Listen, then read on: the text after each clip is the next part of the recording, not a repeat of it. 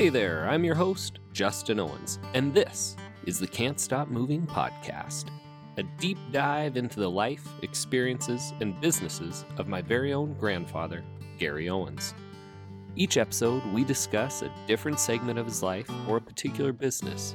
He was doing so many different things at the same time, it was really difficult to go in chronological order. So you'll discover quickly that we go off on tangents and down random rabbit holes, but bear with us as I figure out how to interview someone I've known my entire life and attempt to tease out stories I've heard for the better part of 30 years.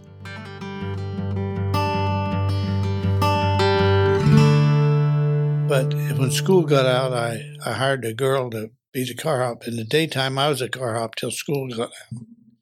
Get the order, go cook it, and haul it back out. Well, before we get into the A&W's heavy, because that's a whole, 2.5 decades. Let's talk about the drive-in theater, East Sprague Drive-In Theater. How did you get that job? Well, I'd rolled that tractor on May 18th, so in June and July, I'm healing up. And when I rolled the tractor, I crossed Hangman Creek. I got down underwater, and so the lungs got water, and so when I talk, I'd gurgle. So I goes to Dad buys a trailer, and we moved to Valley View Trailer Court right across from the entrance and exit to the East Sprague Drive-In Theater. So I'd go over there and ask for a job.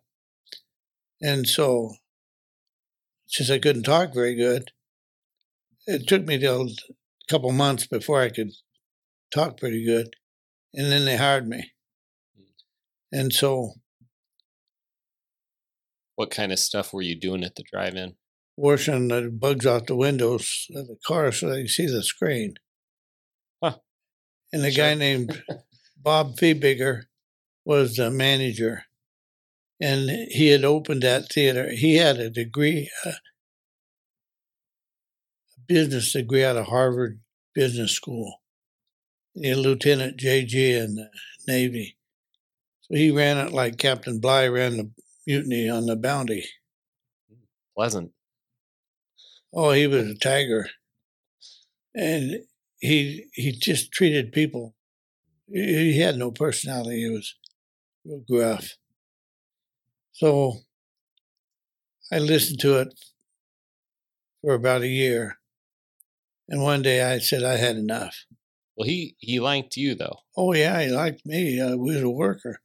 And so he'd bring Joanne and I home to supper at his place, but he treated everybody else terrible. And one day I goes to the boss downtown in the Post Theater, and where the office was, and I said to Joanne, I'm going to leave the car running. I'm just going to go in and quit. I'll be right back. And when I was working for him at the theater, I was also working for him at the fairgrounds, Interstate Fairgrounds, because the boss had the contract at the fairgrounds. For the concessions? Yeah, we were the only ones that could sell food except during the fair. They'd let other people come in. The rest of the time, it was just us. So every dog show, horse show, boat show, car show, I managed that and the theater. Is that how you ended up having like your A&W's and Orange Julius in the Interstate Fairgrounds? No, that connection? Later on, the church had a booth there, and I bought them out. Oh, okay. And put an A&W in there. I had it there for 35 years.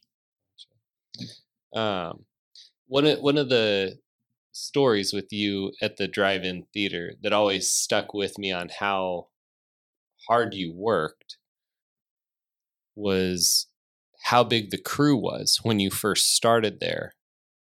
Yeah, on every Saturday, they had a work crew come in. There's 9 of us, me and 8 city kids. And so we'd paint the fences. We had a weed burner. We'd burn every weed that would come up through the gravel. And there's 14 rows of cars. And then behind that, there was kind of a weed patch from there and the fence at the back. And so we'd burn all the weeds within that theater. We'd paint the fences, a lot of fence around the drive-in theater. The screen tower, the bottom of the screen tower, planted hundreds of cottonwood trees. They're still there. And it's real rocky in the valley. We had to take jackhammer a hole, put dirt in it, and plant a cottonwood tree. So there was a lot of work to be done. Well, when it come to the jackhammer, and separated me from the city kids real quick. So next Saturday, there's 7 of us. Next Saturday, there's 5 of us. And 4, and then 3. And so they just said, we'll just give you a note and you take care of it. To you. I was the only one. But, I could do it because of being off the farm. Hard work. Yeah. So you're doing a lot of the maintenance stuff at the drive-in theater, and you were saying you went into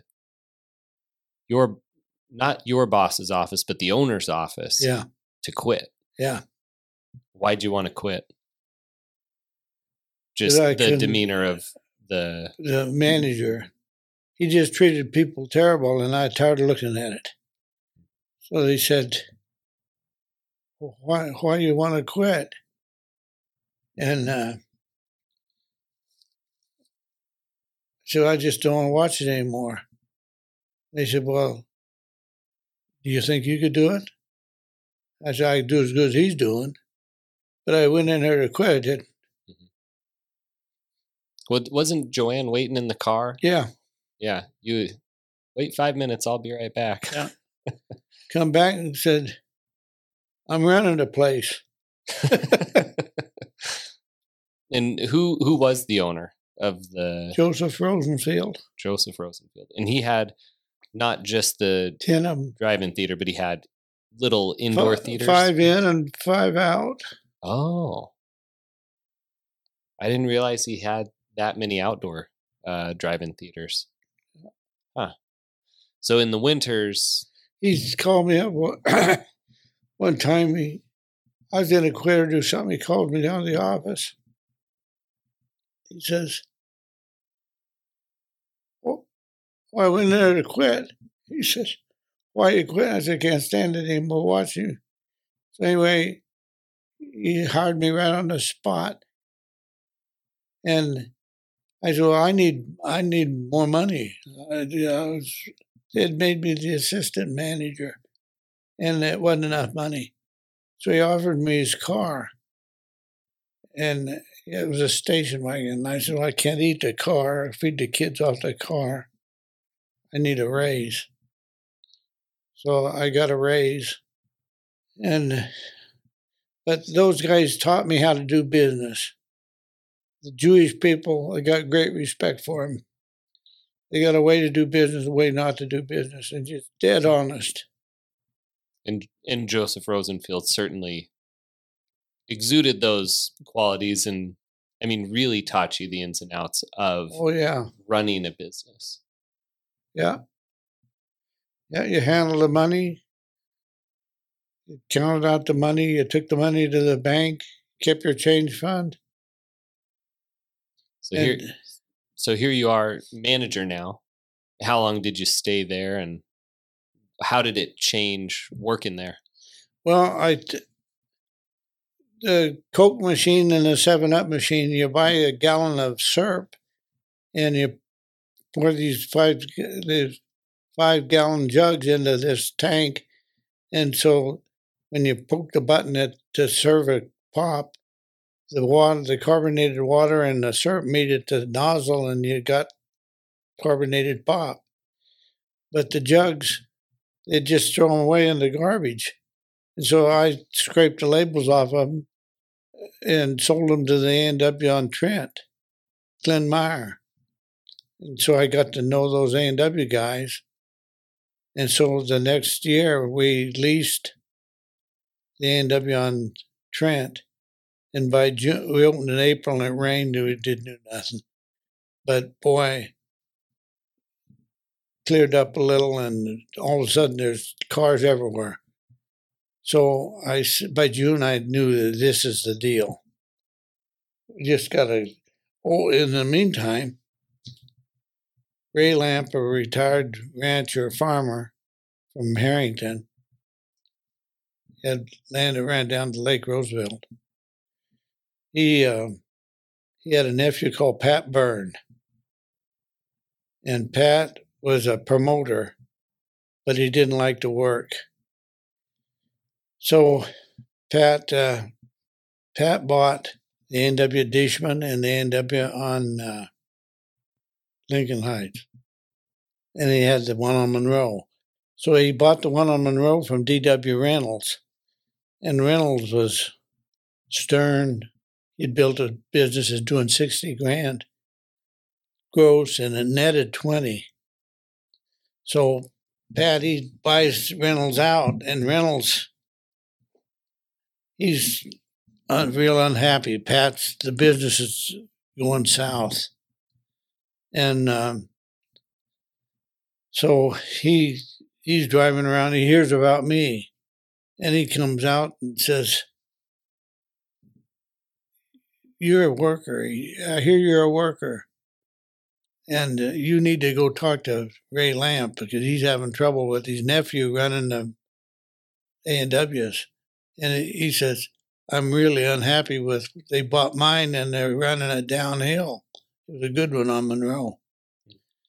So I didn't go see him. I'm frying my hamburgers, and one day Ray pulls up in his car and says, "Why don't you quit monkeying around out here and come to a good store?" So he says, "If you can get $5,000, he said, I'll sell you a third of Monroe." He paid $60 for it, and he had a contract for $40, paid $20 down. So I'm going to buy a third. So I put up, Joy and I started out in an 8-foot wide trailer. Bought it for $2,000, painted it. They wouldn't let me in the trailer court, so I painted it and they let me in. So we went to buy a house when Lane came along. Your first son, or your first child. Yeah.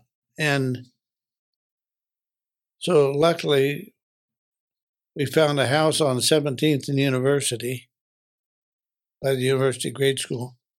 A guy named Bob Quinn was selling the house. And he owned a trailer court on East Sprague. So he allowed me $4,000. I bought the house for $10,750 minus $4,000 for the trailer. So when Ray said, "Get $5,000 and we'll sell you buy in for a third." So I refinanced my house that I just got the $5,000, gave it to Ray, owed him $15 on the contract, which I paid for. Which when I paid him off, he said, "That's the first time anybody's ever paid off the contract that they owed me." That should have been a foretelling thing for you going forward. So Ray, he liked me. And so I go into Monroe and I turn that thing around. We're putting every hour of the day in that drive-in, and boy, we got it up stomping. And so I'm thinking that we were used to living on $5,000 a year. Back then that was the average wage, and a truck driver with a union made $6,000. Monroe's making $20,000. So when we buy in there, all of a sudden we got money, and we weren't spending any money. So I find this piece of land at 5 Mile Shopping Center. Francis and Maple. Yeah, Maple didn't cross Francis. So I buy this lot from Cunningham Sand and Gravel. Well, first of all, Mrs. Cunningham and Mr. Cunningham would come down to Monroe after church every Sunday, bring the 3 kids, and eat hamburgers. So we got to know each other. I'd say hi, goodbye. So I'm at Monroe one day and find out that he rolled a dozer in the gravel pit and killed himself. So she said to me after a couple of weeks, Gary, she said, I got this piece of land at 5 Mile gravel pit, which I knew, and people want to buy it, but they want to build taverns and everything, but we'd like you to build an A&W up there. So I was making money at Monroe, so I bought the land for $23,000. I owned it about one day, and the city came by and said, thank you very much for building a road across. They took more than a third of my land that I'd paid $23,000 for, gave me $2,400. They said, you don't like us, sue us. We didn't have any money to sue the city. I mean, we're just kids. Intimidating. So they take a third of my land and they build Maple Street across Francis on up the valley. So I said to Dad, Monroe was doing really good. I said that when we build that driveway in 5 Mile, I think that thing will do $100,000. Dad, oh my God, son, don't ever say something like that. Boasting, you know. Opens it up and did $167,000. And the good part of most of it was root beer. Jugs of root beer and mugs of root beer, and not as much percentage. It had a weird ratio. More root beer than food. So it was a gold mine. And we bought a house when we built 5 Mile. I had a bid for $86,000 to build 5 Mile. And I'd never built a building before, hogsheds and stuff like that. But I could drive a nail, but I designed what the floor plan for that. I knew exactly what I wanted. So I drew the plans, got a bid for 86. Hired a carpenter named Wally Klein and built it for 46. And thus Owens Construction started, right? Yeah. Yeah. Yeah. Yeah, I got a bond, got a license. You had to get a bond to get a license. All of a sudden, I was Owens Construction. Wally Klein, to work for, used to, make a big point of, don't you know this is Owens Construction? And which was always a little tongue-in-cheek. Oh, yeah, because it's just me, a water-ass kid, and the carpenter didn't know what he was doing. But, I mean, how many drive-ins did you guys end up building for yourselves and other A&W franchisees? I built one in Wallace, Kellogg. Built one in Coeur d'Alene. There was, Coeur d'Alene. There was one in Oregon. Well, that was for us. Yeah, we built one in Biggs, Oregon.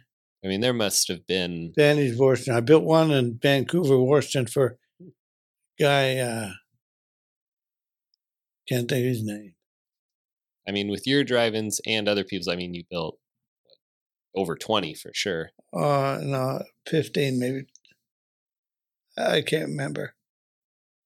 Because you had the building and expo that you moved and set up for the other guy. And yeah. I mean, there were quite a few.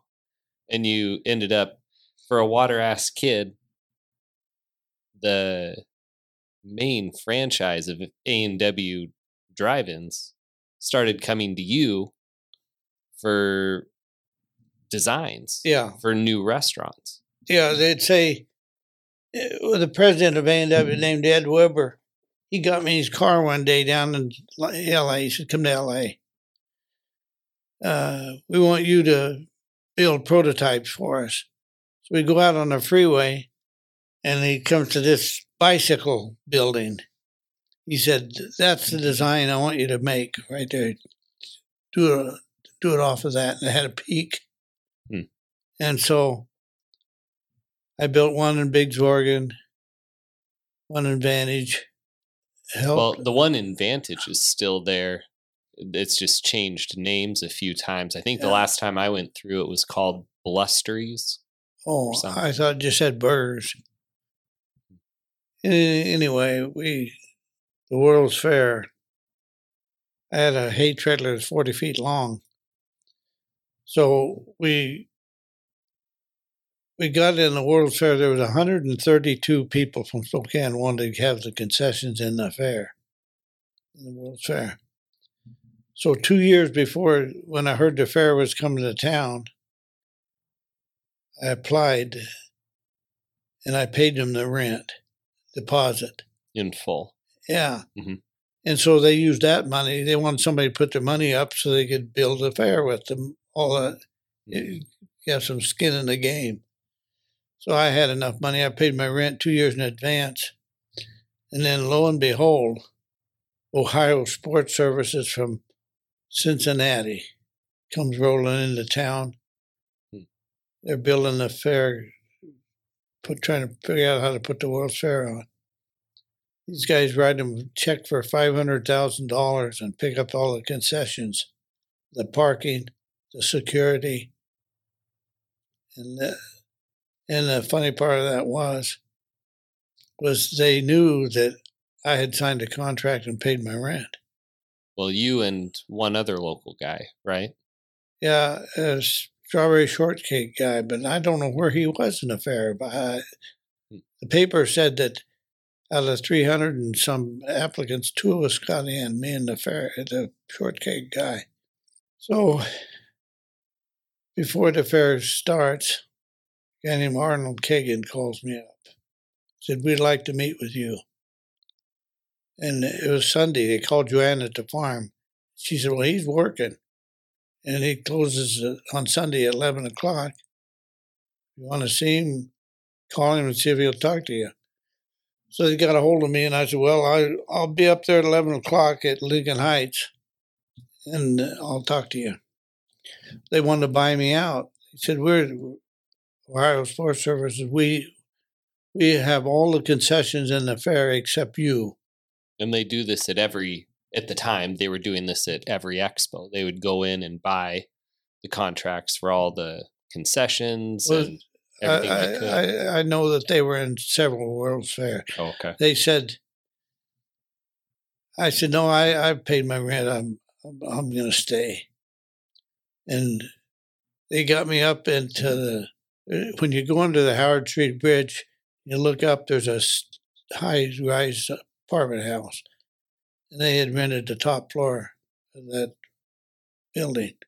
So they get me up there, and they really put the pressure on. And when they couldn't, I said, I'm not going to sell.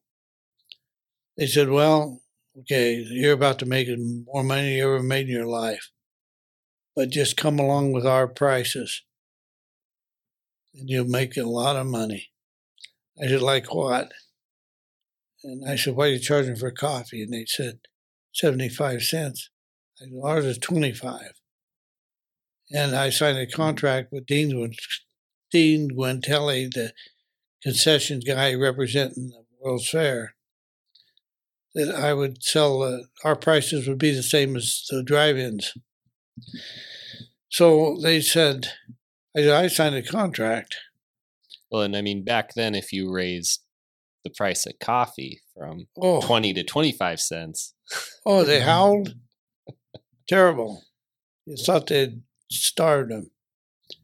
And so later on, Starbucks comes into Seattle. I said, that's about the dumbest deal I ever seen. We're going to pay 85 cents for a cup of coffee. To finish this conversation between Justin and his grandfather Gary, check out episode 6 of Can't Stop Moving. Don't forget to like, subscribe, and download so you don't miss a single episode. You can find Can't Stop Moving podcast anywhere you listen to podcasts. Visit us at owensfarms.com and interact with us on Instagram at modernfarmerusa.